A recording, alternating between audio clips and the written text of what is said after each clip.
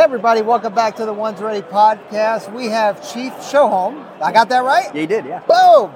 All right, appreciate you joining us. So you're not familiar with the podcast at all, so you got kind of thrown in. I'm not sure if you're tracking how all this happened. One of your guys just was kind of interested in podcasts. He's like, what are you guys doing here? So we started talking to him about it, and he's like, we're trying to get him on. Yeah.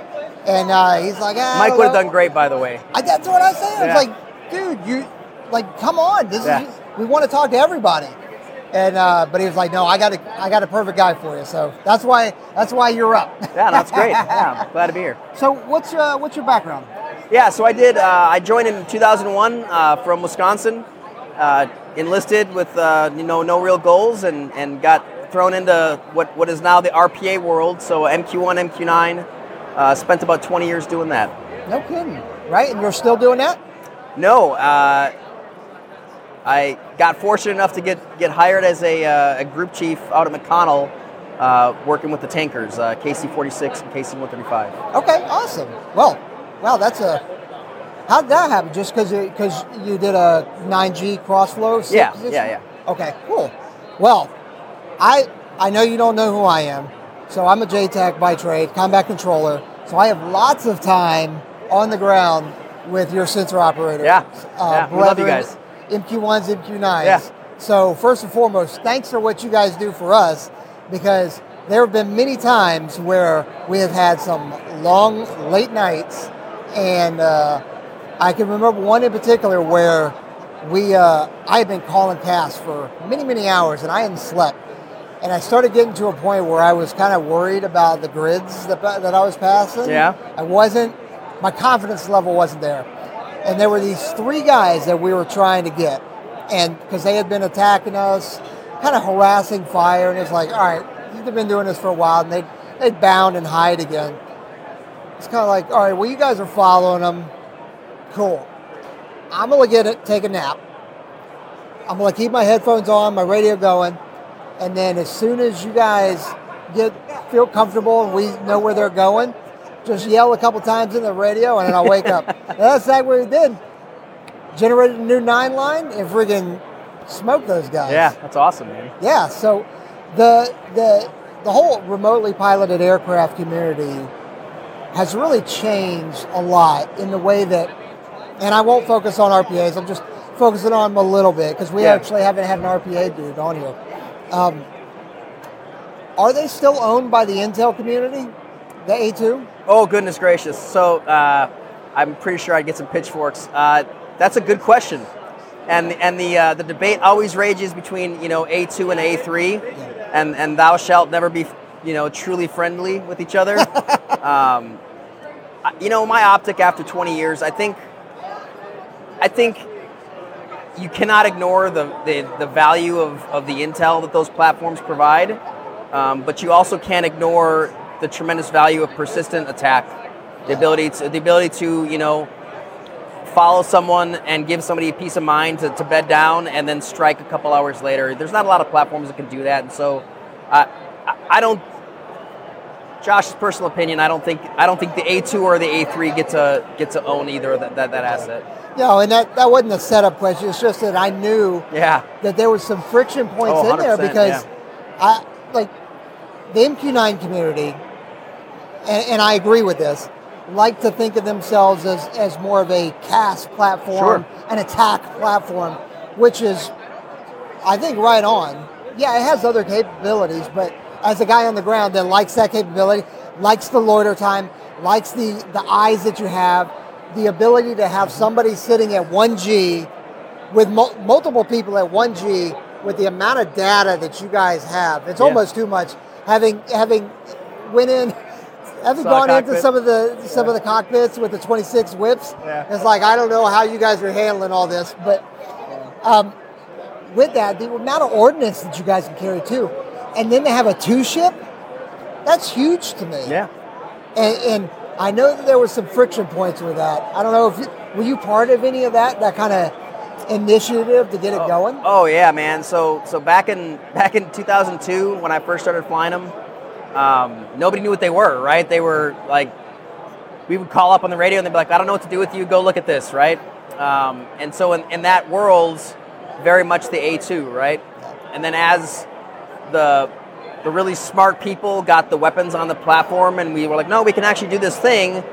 We can do the more ops combat type stuff. You'd see the friction between the crews who wanted to be a bit fangs out and the intel that were trying to get the data they needed. Yeah, and I mean, I may have been guilty of that too. The whole like, I don't know what to do with you. I'm not familiar with you. I know some of the early on challenges were the actual just communication, because there weren't necessarily radios on board that we could talk to, VHF, UHF. Yep. And so I'm kind of like, I'm out in the field. I don't have Merc. I would tell you there's probably still a couple 06s around the Air Force that are frustrated with the non-standard nature of radios on those platforms. We're getting better, though. It's good. Oh, yeah. And as the future goes on with some of the other platforms that are really coming out, the future looks bright. That's what I'll say.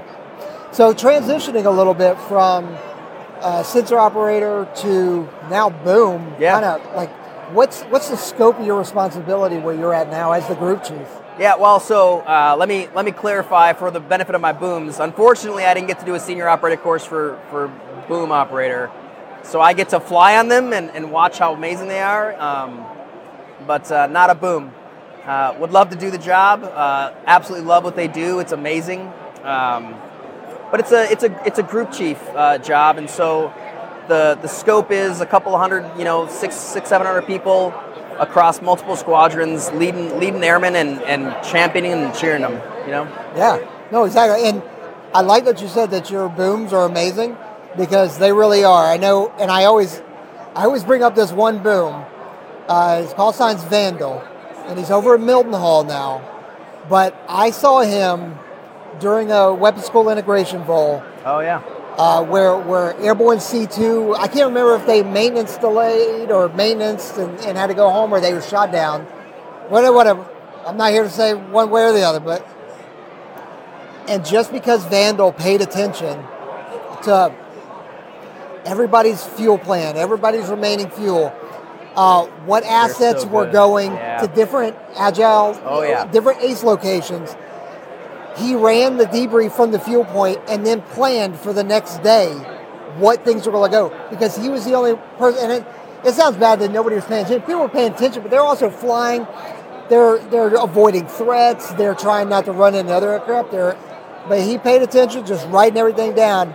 And him as a tech sergeant, if I remember right, planned the entire fuel plan for the next day, because we had a lot of trapped gas. 100%. And you're right, they're amazing. Their ability to comprehend all the fuel plans. Well, AMC kind of blows my mind, man, and this is something, this is probably true for all of AMC, but coming to AMC from Air Combat Commands, pointy nose jets, RPAs, that was my life. A little bit of support for AFSOC and guys on the ground, and not really thinking about the logistics of warfare that AMC deals with every day, right?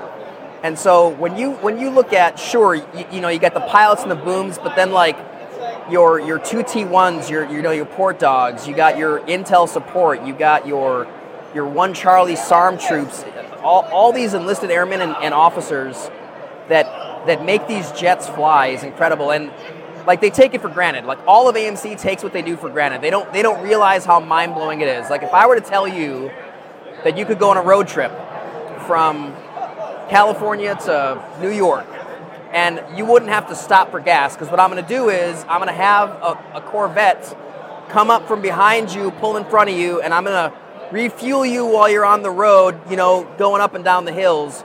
That would be pretty crazy to think about at like 60 miles an hour, 70 miles an hour, right?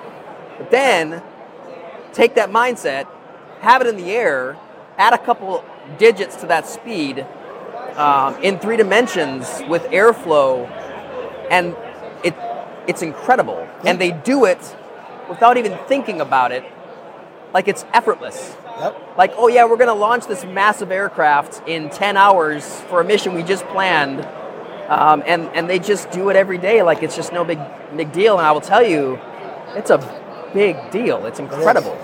Yeah, and you got multiple aircraft in tow, so you're not just refueling my car behind that Corvette, you're refueling 3, 4, 5, 6 other people as well that are, all right, well, who needs more gas? And it's not like it's just a boom right up there. After flying in a B2 sim that I failed miserably at, flying was fine. Trying to air refuel, that is tough. So all that, and then something goes wrong or somebody's having problems, getting on the probe, things can go bad real fast. Well, and again, like until you sat in a 135, a KC-10, a KC-46, and you've seen it happen in air, you just can't fully appreciate it. No. It's amazing. Especially, so I haven't been on a 46 or a 10, but I've got a good amount of time on a 135. Yeah, and their little window, right? That little window, and I'm a little guy, so I can just shimmy on in there. But I'm like, this is crazy back here. I'll just rested my forehead on, and yeah, man, it's bonkers. And it's not like, okay, yeah, you've got MVG and stuff like that, but in bad weather. And now they're doing it low altitude refueling too. Oh yeah. I mean, it's serious business, and nobody's going anywhere without fuel. Nope.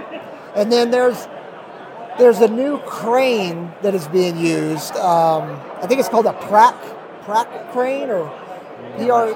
I'm probably messing up the acronym, but I know they've started using it on the 135 to now, because you can take pallet. I'm kind of saying it for the audience, not for you, obviously, but you can take palletized cargo. Yeah. So if we need to refuel or rearm people, you guys can take cargo and lift personnel. Yeah, and personnel and lifting all that stuff, getting it loaded in there, and it's incredible. AMC is no longer about taking cargo. It's no longer just about fueling or air refueling. It's so much more. It's the whole logistics train. Well, look, and again, you know, AMC is, and this is why I was so excited. Like, I fought to come to AMC. Like, that was my number one choice. You know, as a chief, you get a little bit of say, not a lot of bit of say, as you know, but you get a little bit of leeway on where, you know, you get hired. And McConnell, my base was my number one pick.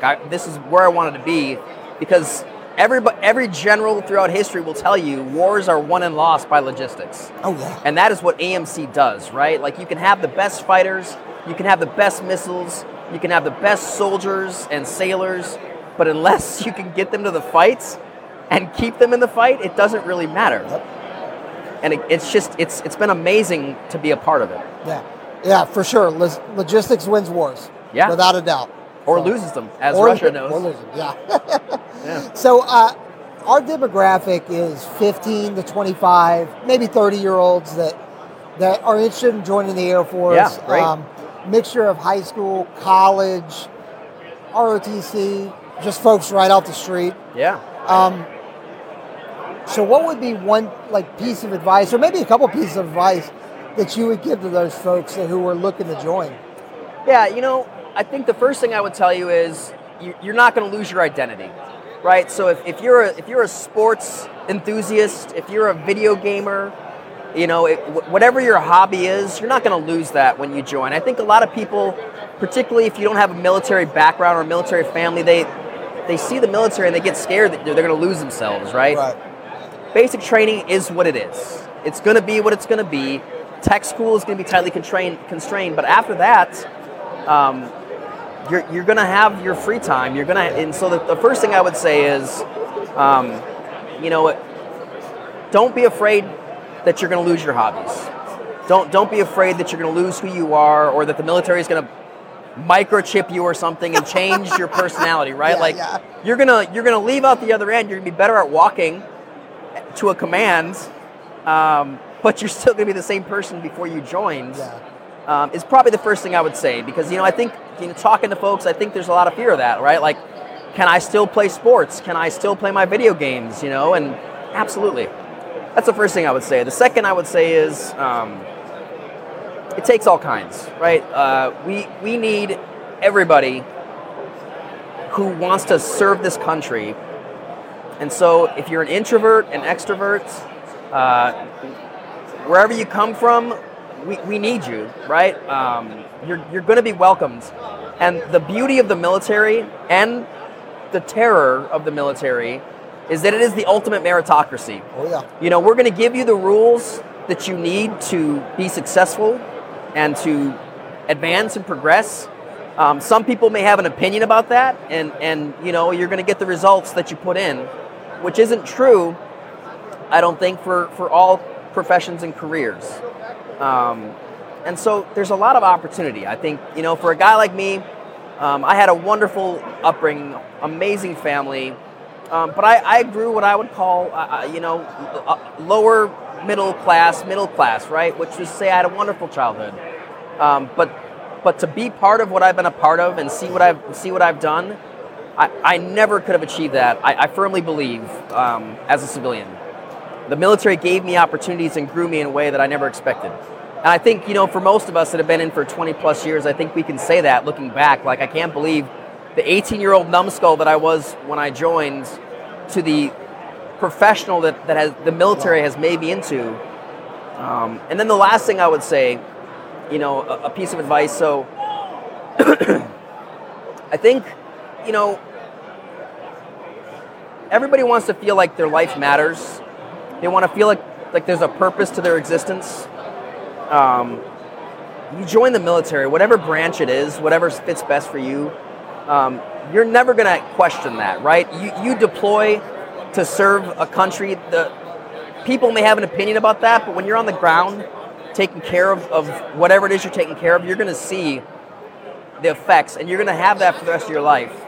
And along with that, we're going to give you a second family, right? We're going to give you a group of misfits that come from all spectrums of the world that are together in mutual weirdness, and we're going to be a family, and it's incredible. And you know, after 22 years, which is how long I've been in, good times, bad times, but it's always the people. It's always the people. It's always the friendship, the camaraderie. You know, everybody's got a bad boss, right? But 10 years later, I don't remember that. I mean, I do, but it's the people around them, right? It's the people around, you know. I know exactly what you mean. You learn, and I always tell people, you learn more from the bad bosses than you do the good bosses. And you survive them. Yeah, you do survive them. No, I know exactly what you're going for. No, I appreciate it. People and the people that you meet are the common denominator in all of that. So I appreciate you saying that.